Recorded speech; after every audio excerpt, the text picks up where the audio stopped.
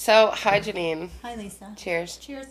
Not as good as the last cheer, but This is this is our second recording because the first one didn't sound so great. it's a little echoey. So, with each recording, we do a bottle of Bubs. Gotta have the Bubs. And so the first Cheers one was again. glasses. This Yep. is, it's substantial. We're from my It's firm. U.S. Open. U.S. Open, yes. Well, you're a tennis queen. Mm-hmm. Cheers. Well, so Okay. this episode is about mothers and all of the scope of mothers and mothering that we do. So I decided that it would be really great if you and I got together to open this episode up because it's how we met 27 years ago, having kids together. So we were young and we thought everything was amazing. Well, I don't know about amazing, but we were amazing. Well, we were young enough to not overthink anything. Exactly. Right. So I was 22 and you were 22. 22, I right? thought you were 23. Well, I was 23 when Hannah was born. Yes. So Hannah is 27 now. Yep. And Maya will We'll be 27 in February. in February. So there's a slight age difference. So the first time we met was I was living in a pretty rundown house. Hannah was napping, and you came over with Maya, who was in a car seat. And I opened the door, and we kind of vaguely knew each other, maybe through other people. So this is before cell phones, so there wasn't a text or a call that I'm on my way over. Let's have a play date like moms do now. It's like, let's have a play date, because now it's Facebook groups, and then you have to go to top security clearance to even be involved in the mom group. So you brought Maya in, and then we spent the next couple of years really, really connected as mothers. Yeah. We shared babysitters, and I mean Maya's grandmother. In other words. Things felt, so this is the early 90s, and I would say that we were pretty, I guess then it would be alternative, on the scene, so we were living simply. And there were no other mothers Right. that we knew of. Right, that's right. We were pretty much it. That's right. And did you ever think twice to bring Maya somewhere? Never. Never. Yeah. Yeah, same. And so Hannah and Maya were always the only kids in the room. Exactly. Yeah. Yeah. And so there's comfort in that, because then you and I could go do what we wanted, knowing the two of them and we would be in outdoor festivals and do these things, and the girls would be off playing, and we could be like, fine. And we did not hover. No, we definitely No, didn't hover. we were not hovering mothers. No. And so where is Maya now? Maya's in Brooklyn, living her life, barista, extraordinaire. Yes. And has been out of the house, as she should. Exactly. As she should. Yep. So she did her stint at NYU, didn't finish that, but she's been living on her own in New York for 7 years. Yeah, that's really something. Is, better than I could say I would have ever have done at that age. So yeah, she's doing well. And Hannah is. So Hannah's in grad school, getting a double PhD. Unbelievable. But not that unbelievable. Yeah, so I think both of us had these kind of extraordinary kids. Yeah. And I have to always think that some of what was extraordinary about them is their childhood, which was they really did have a village. Yeah. And didn't suffer because there weren't any other kids. They actually benefited because there were no other kids. And then they could relate to grown-ups. They did. They did. Alex and I, my husband, Alex and I, her stepdad, we talk about that all the time. We never talked to Maya like she was a kid, and we never didn't bring her somewhere because she was a kid. Right. It was definitely a unique experience compared to, I think, what life is like for kids now. Yeah. And so now I can say I had 2 more children. I married 7 years after Hannah was born, and her youngest sister is 8 years younger, and then her brother is 10 years younger.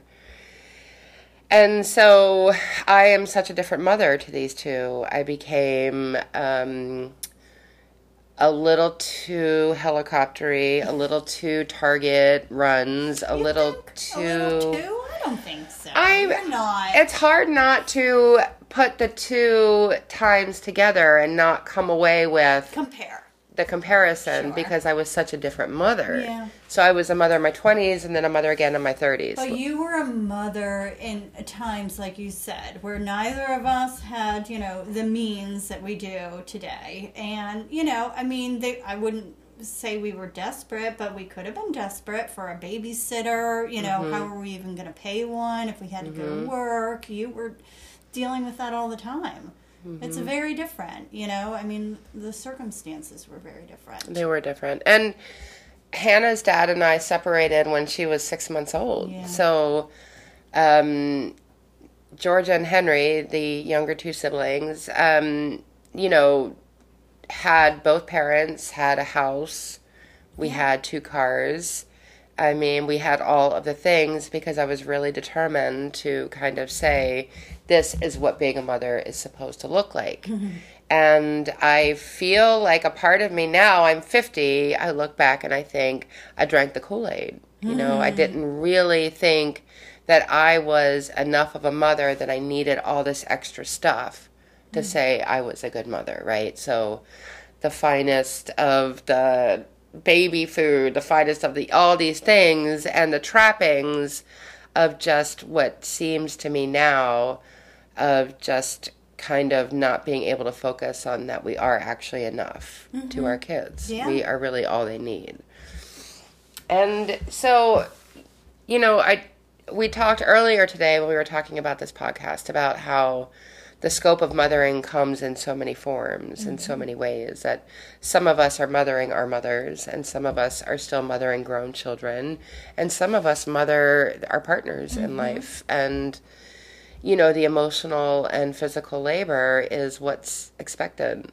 There isn't this space where people can kind of go and say, I need you to take this human from me, and then they take this human from you and give you 72 hours because families are dispersed. There aren't real communities unless I can think of Julia, my Cuban friend whose grandmother lived with her and her mother, and her mother now is very involved in her children. Yeah. So there's direct access to care. Yeah. And that's, I guess when Hillary Clinton talks about a village, that was the intention, is that it has to be beyond family because we all move along. Yeah, exactly. That doesn't really exist now. Yeah. So the nuclear family. Yeah. Now. Yeah.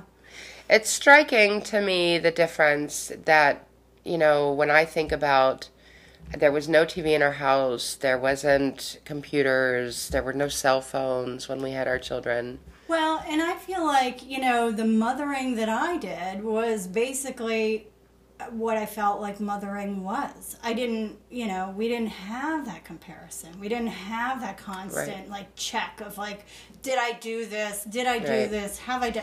The only thing that Here's I remember... a picture of John's birthday. Here's a picture of Tyler's birthday. The only thing that I remember very clearly was that What to Expect in the First 2 Years or whatever. Do you remember that book? There was What to Expect when you're expecting. And then What to Expect and, whatever. So tired. That book was so tired. Oh, my God. But I was like, is she doing that? Is she doing that? Because I did. I got caught up in that. But thank God that was it. Yeah. But other than that, mothering to me was, just be. Just be there with her. Just make sure she understands where the boundaries are.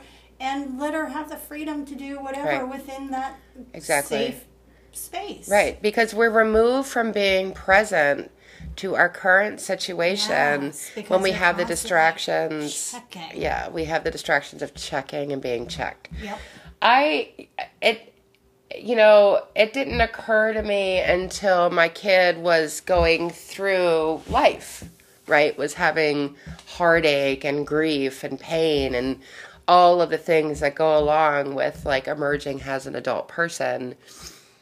what was I responsible for? Like, I was ready to own all of it. I was ready to say, it's all my fault. I could have been a better mother because, you know, when Hannah was 2, I started using drugs. I mean, I became a full-blown heroin addict and lost custody of her to her dad and spent the next, I would say, 4 or 5 years, you know, trying to replace my footing with her. Because she went on to have this kind of life with her dad and his wife that was normal. Yeah. And with me, it was we were taking trailway buses to other parts of the country, and maybe she had the same shoes, maybe she didn't. I didn't even think about it. Right. And, you know, so I think a lot of me going into motherhood with the next 2 was about trying to get it right. Oh, absolutely. Yeah. I'm sure that it was. Yeah. Because we're all like, I mean, no one's harder on a mother than the mother herself. Yeah. You know, because there's so many indications through our child's success and failures that they're somehow ours. And so many times that we would talk, I would be over at your house, you'd be doing my hair, we'd be talking, and we'd be talking about Hannah coming over to the house, you know, during that time when she was, you know, early teens or, you know, late tweens, whatever. And the way that you would, you know, sort of approach it with this kind of like, I have to do my time, I have to do my time, I have to be careful, I have to, you know, be, you know, conscious of how things are. And I would always kind of react like, I can't believe that you're so patient, but I get it, you know, and I got it then, I did, you know, but it totally makes sense. I mean, the way you've parented with Georgia and Henry. Uh-oh. So Janine is what we call baby. is an empty nester. So there are 2 poodles here. There is Charlie, who's on her lap, and there is a little tiny one who is brand new. Oscar. And it's Oscar, and Oscar is perhaps 2 pounds of 2.5. Sorry, Janine. He's probably in the 90th percentile, I'm sure. At least in fur size. Oh, Lord. So now you're mothering these dogs. Yeah. These babies. You know, I mean, you got a mother. I know, Charlie and Oscar are amazing. So Oscar's brand new, and we were also worried about Charlie accepting Oscar, and it's been fine. It's true. He's been fine. He's been fine. Handle it. Yeah, they're totally fine. Neurotic, but it's okay. So anyway, sorry about that. I think it's really something to see the difference in the community of... That's Charlie. Charlie's coughing really bad. That's really kind of sweet. Because I think it's kind of... He gets overly excited because he's having an emotion. Yeah, exactly. That's it. He's just having an emotion. Like, sorry. And so Charlie's a little tiny poodle too. Sorry, Neil. But... if I had had social media in the early 90s, right, and then all throughout, because when I look at some of my social media feed and these young mothers, everything's getting documented. Oh, yeah.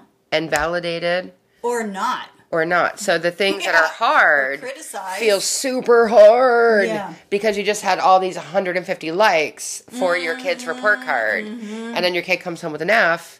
And you're not going to share that, so you have to process it. Right.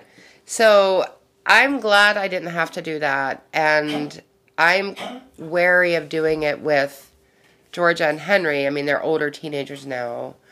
But certainly I think our motherhood in this day and age gets validated quite easily on social media. Yeah. And we turn on each other a little bit. Mm-hmm.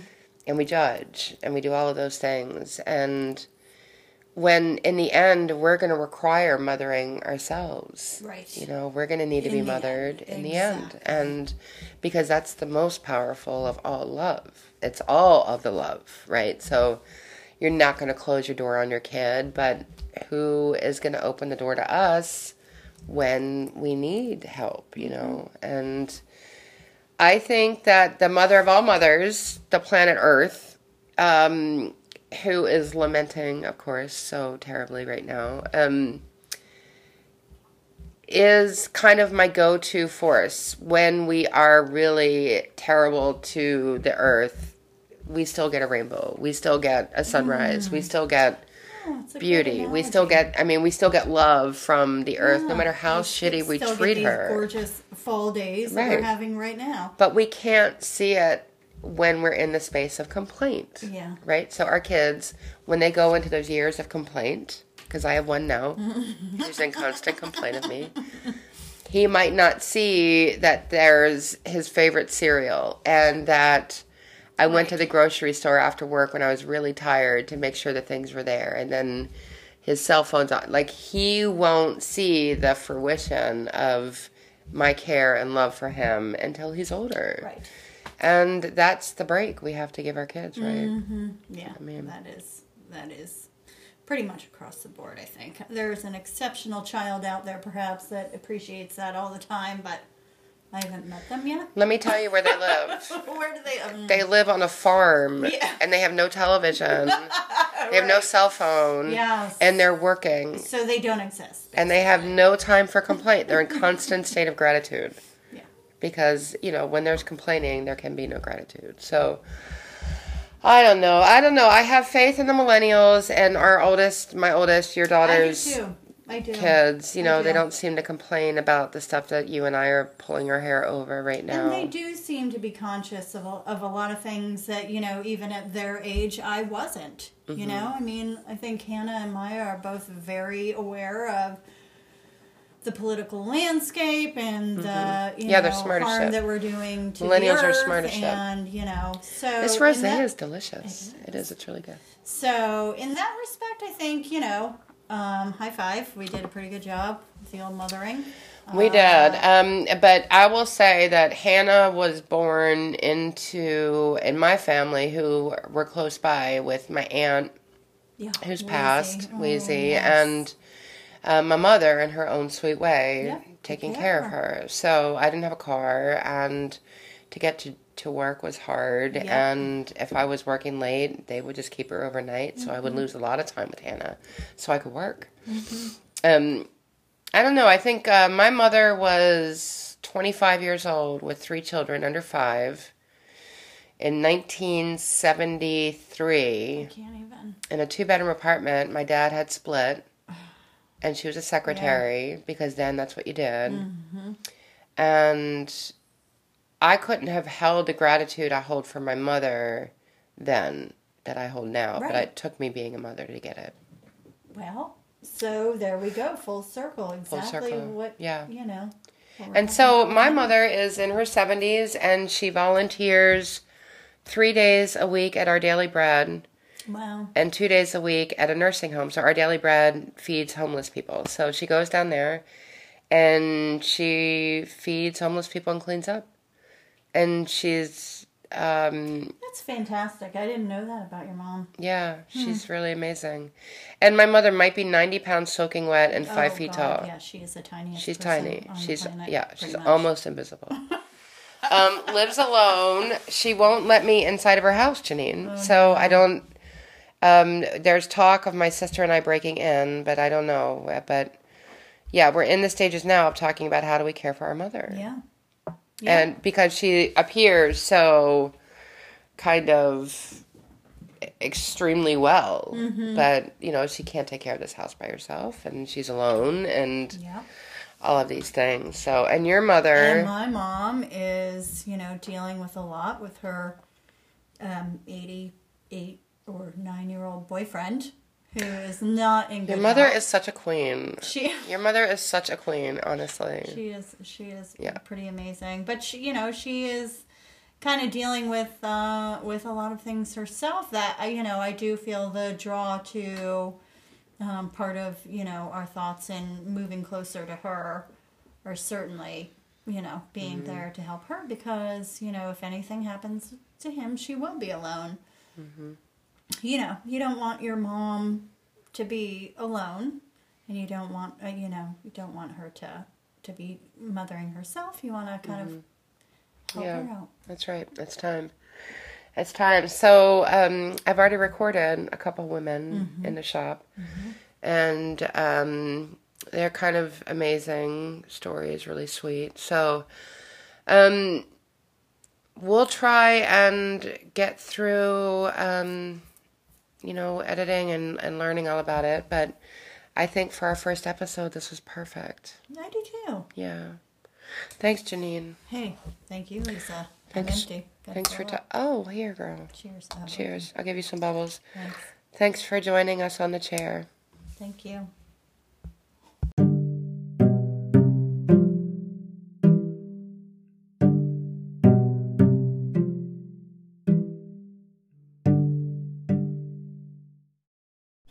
Hi, welcome to the Mothering episode. In this episode and these clips you're about to hear are two sisters. They are grown women, and they speak of their mother. You'll hear Martina talk about her experience with her mother in kind of the most beautiful, touching way.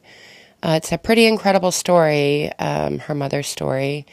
And you'll hear Cornelia talk about her own experience as a mother. I find these two sisters to be incredible. They come in together every 6 weeks to get a color and a cut. I'm actually doing their color as you hear this episode. So you'll hear some background noise and you'll hear some sharing from Martina that is extremely poignant. Really speaks to the depth of what place we hold for our mothers as we grow and become adults. And Cornelia will speak about her experience as a mother and the connections we make with our own mothers as we become mothers. I hope you enjoy it. I love these two women deeply, and I feel extremely grateful for their vulnerability and just beautiful love to share that they have for their mother, who I hope to meet one day, but she sounds like a pretty powerful woman. Enjoy the recordings and be well. Hi. You're going to hear me and Janine, one of my very dear friends, talk about our experience being mothers, very young. Janine was the first person that I sat down to record, and I'm pretty sure I wouldn't have even started this project without her help and support. So when you have friends like that, it makes you feel like you can do anything, and for that, I'm grateful. We did a lot of growing, being young mothers together. We were both 23 years old, so we're going to share some of our experiences together and laugh a little bit. Janine is truly a remarkable woman, and having her in my corner has always been one of my best blessings. Enjoy.